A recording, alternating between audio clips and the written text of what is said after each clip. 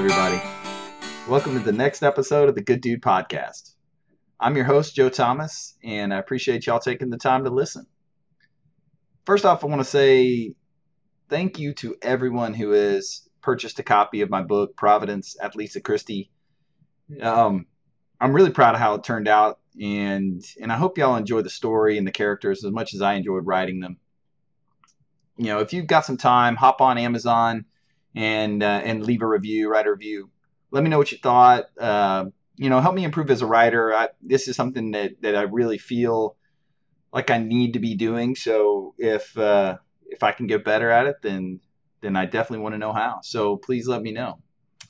But thank you again, and look for more books to come.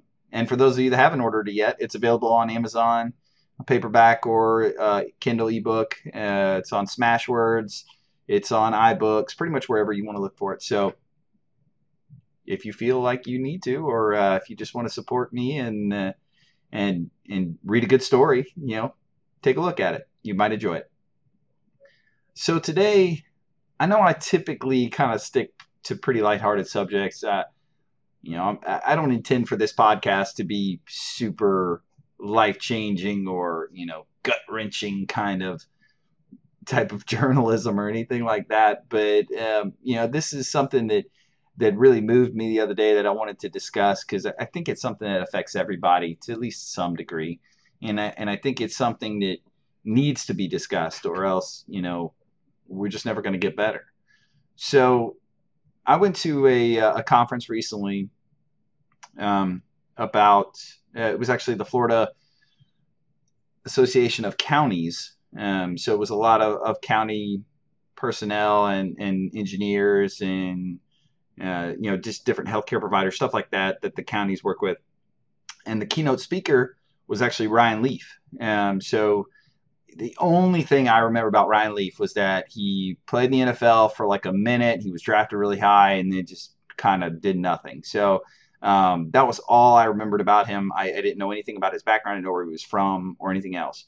But, after I found out he was going to be the speaker, I thought that was kind of weird. I was like, well, what is he speaking about? What do we care about him? And I looked into him. And so, a little bit of his background. So Ryan Leaf is commonly referred to as one of the biggest NFL busts of all time. He was a Heisman finalist in college and drafted number 2 overall to the San Diego Chargers, like right after Peyton Manning. So he was in really good company. But then just kind of did nothing. He had one good, decent season, I guess, with the Chargers, and then just fell apart, bounced around the NFL for a while, and then just kind of retired. To use his words, he said, he was like, I quit. I didn't retire. Nobody retires at 28. He was like, I quit football. So, it was pretty interesting once he started speaking, because he went in a direction that I had no idea that he had experienced. So Ryan Leaf was a drug addict. And he was a drug addict, not like heroin or crack or cocaine necessarily. He was addicted to pharmaceutical opiates. And that is a huge problem right now in our country. So codeine, hydrocodone, Loratabs, all those things. Those are one of the biggest issues for drug addiction in our country right now. And they had some staggering statistics. He said that every 11 minutes someone overdoses from an opiate. And that is crazy. I mean, that is a crazy number to think about. But, that's reality. And so his big movement now is to, raise awareness, but then also to raise money so that every ambulance can have this drug. And I'm sorry, I do not remember the name of it. But basically it stops the effects of the overdose immediately and allows the person to be treated in a hospital and save their life. So there is a treatment, there is something they can have, but it's not carried by every ambulance as of right now. And so he's really working for an organization, really working hard to try to get that information out there, make sure that hospitals and ambulance services are provided that requirements, and even going as far as to say other first responders might be able to start carrying it, like police officers and firemen. So, he's definitely got his head in the right place, but his personal story, I think, is what was so inspiring and so moving. Because, like I said, I had no idea of any of this. I just thought, okay, yeah, he sucked in the NFL, but the guy's still a millionaire. He got like $35 million for 6 years of work. I mean, I'm pretty good. I think I can manage, coming off of that. Even if everybody did think I was terrible at the NFL, I didn't care. $35 million. But he said that it was like giving a 13-year-old $35 million, because he had never really lived. He never really understood how to be a grown up. Um, and in his words, he said that he was never the person who ever experienced failure. So he never learned how to deal with that. Another thing I thought was really interesting about his backstory is, he said he came from a really good family.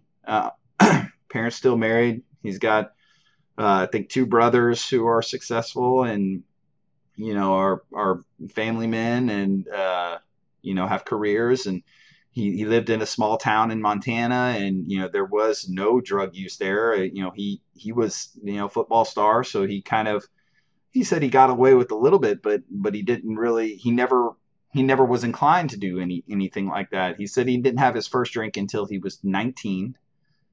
He said he never took a drug until after he had to have surgery when he was in college, and they were prescribed, and he didn't take any more than the actual prescription. And but he did say something that I thought was very interesting, and I hadn't really thought about before. He said, "I was an addict long before I ever took a drug," and that really resonated with me, because I feel like it is a personality type. I feel like it is something that, people are more or less inclined to. I mean, you have people that can have a drink periodically, and then you have people that, if they have one drink, then they go off the deep end. And, in the same way with drugs and other things too. I mean, it's not just substances. I mean, you have people who have addictive personalities to all kinds of things. So, for him to say that was a very interesting way to kind of start the conversation, because he said he didn't start taking drugs until he was, in like 28. But the fact that he never learned how to deal with failure or perceived failure, because the guy had $35 million playing in the NFL. I mean, he was the number 2 draft pick. Even if he didn't do anything else, that is an amazing success. And he couldn't accept that. And so the thought of failure was just eating away at him. And he talks about when he first started to take drugs. He said that he was at a boxing match in Las Vegas, and it was about 6 months after he retired, and they were announcing celebrities in the crowd. And he said they announced a couple other people before him, and then they announced him, Ryan Leaf, former number 2 draft pick in the NFL. And he said the entire crowd just booed, just, audibly booed and hissed.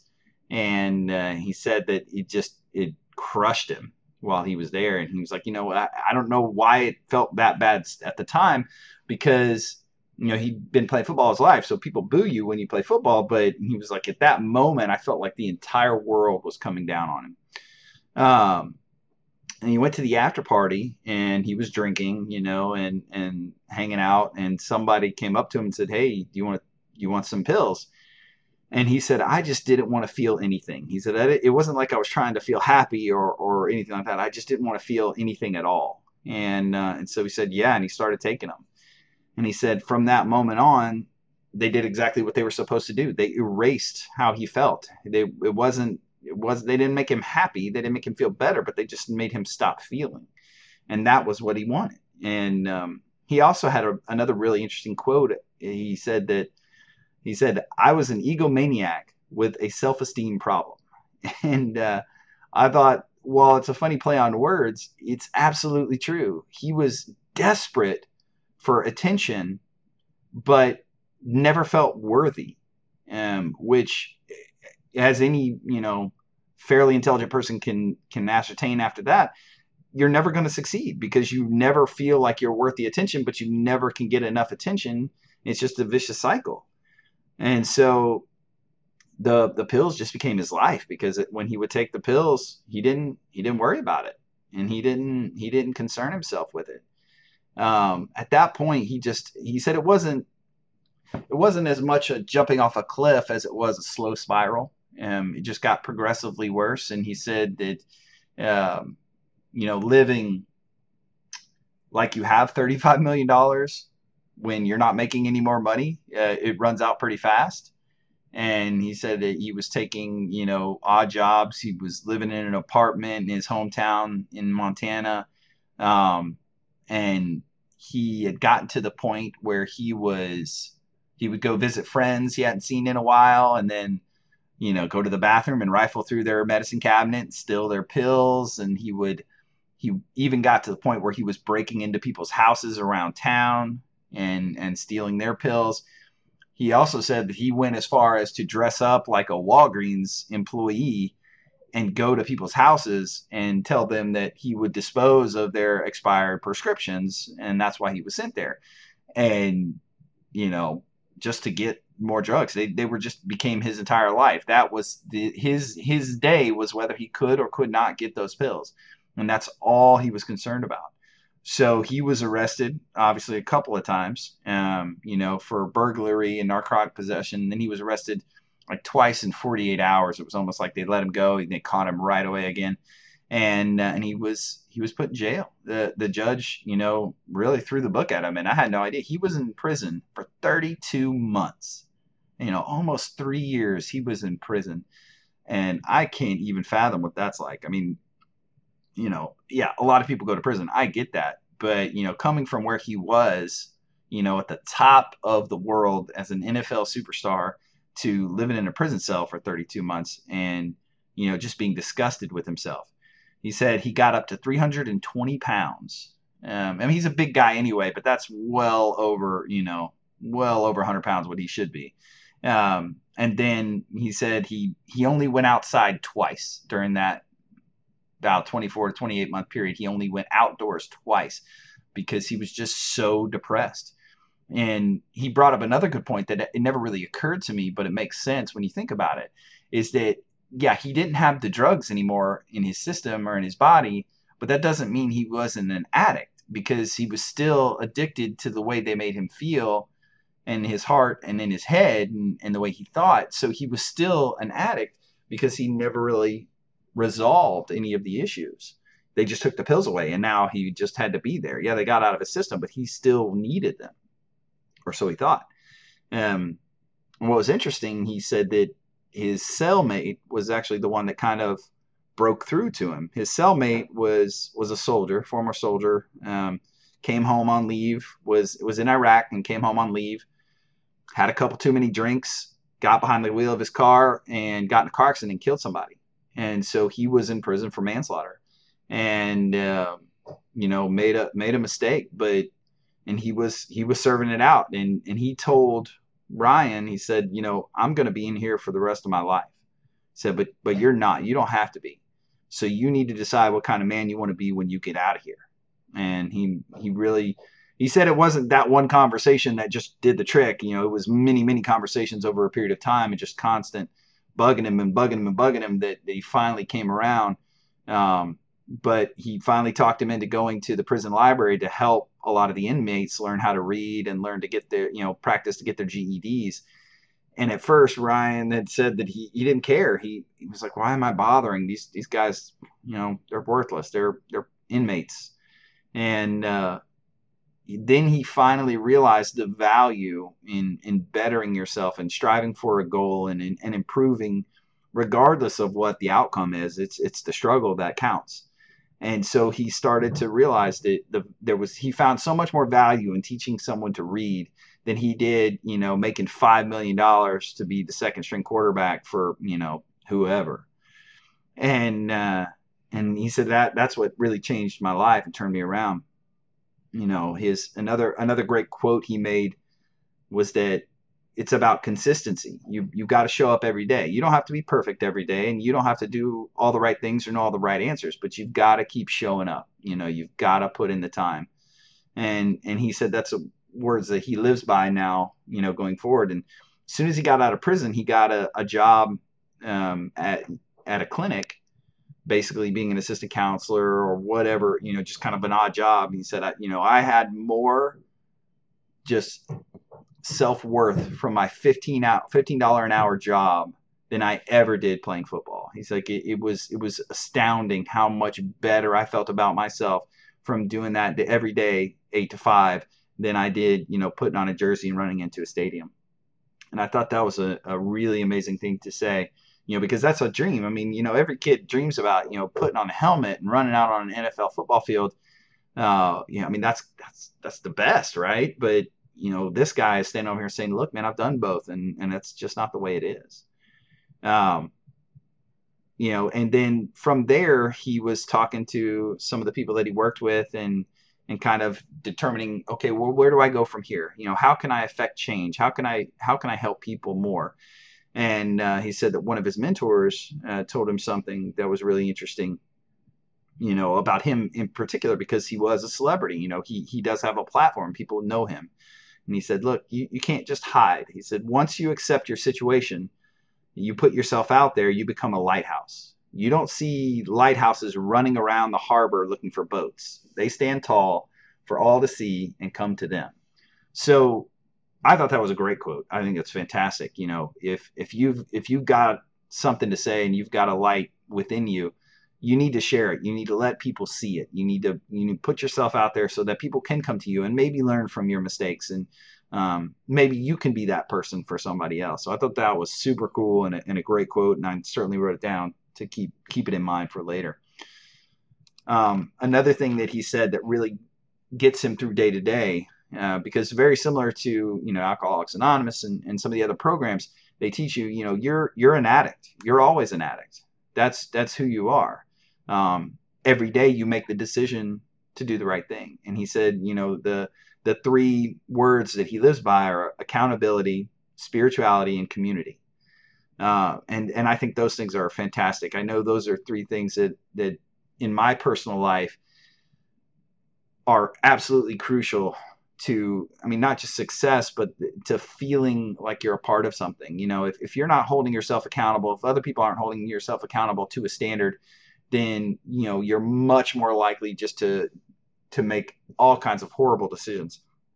The community factor, having people around you with a common vision and a common goal, it just means the world. That's why you see, you have reunions for Army units, and you have, CrossFit classes are so huge because you have a group of people that you suffer with that you're trying to get to a place. You have mommies groups, or whatever, they're like MOPS and things where women can come together and talk about, their struggles with the kids and, how to help each other. And, you have church groups that, talk about Christ and God and how we can help each other get to where we need to be. So the community aspect's huge, but then the spirituality thing, and he was very vague about what exactly his spirituality meant to him, but he did say that it is a crucial part of the process. There has to be something outside of yourself.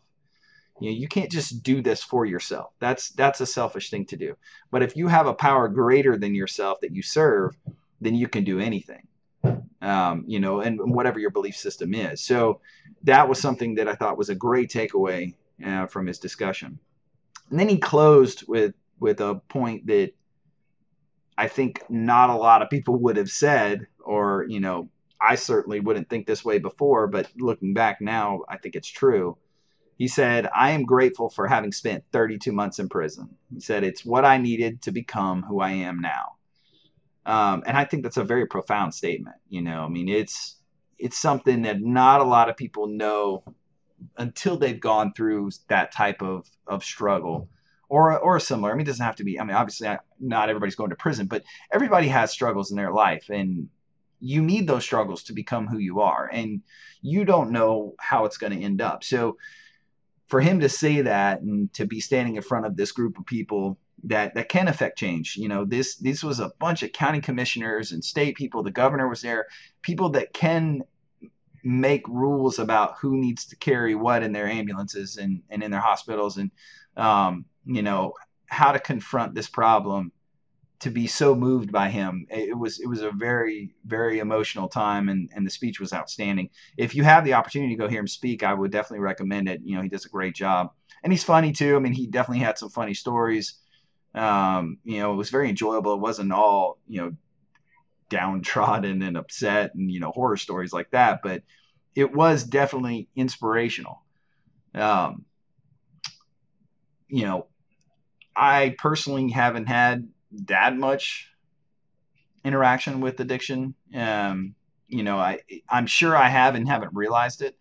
I know plenty of people who have had to deal with that at some level, some more than others.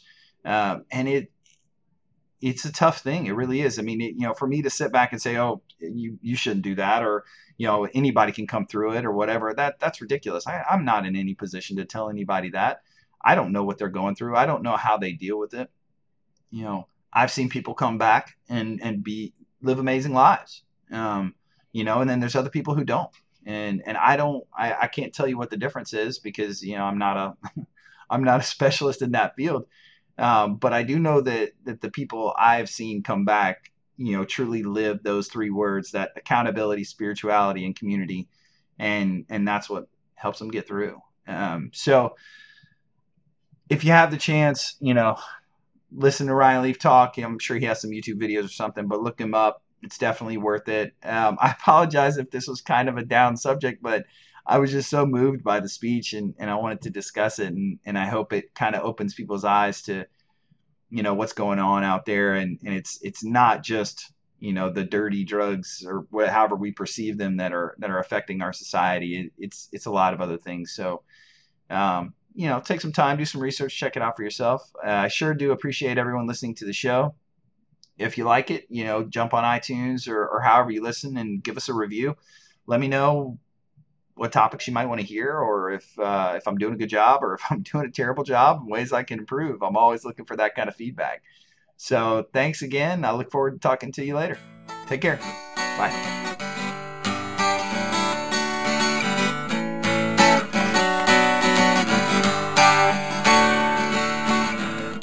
My love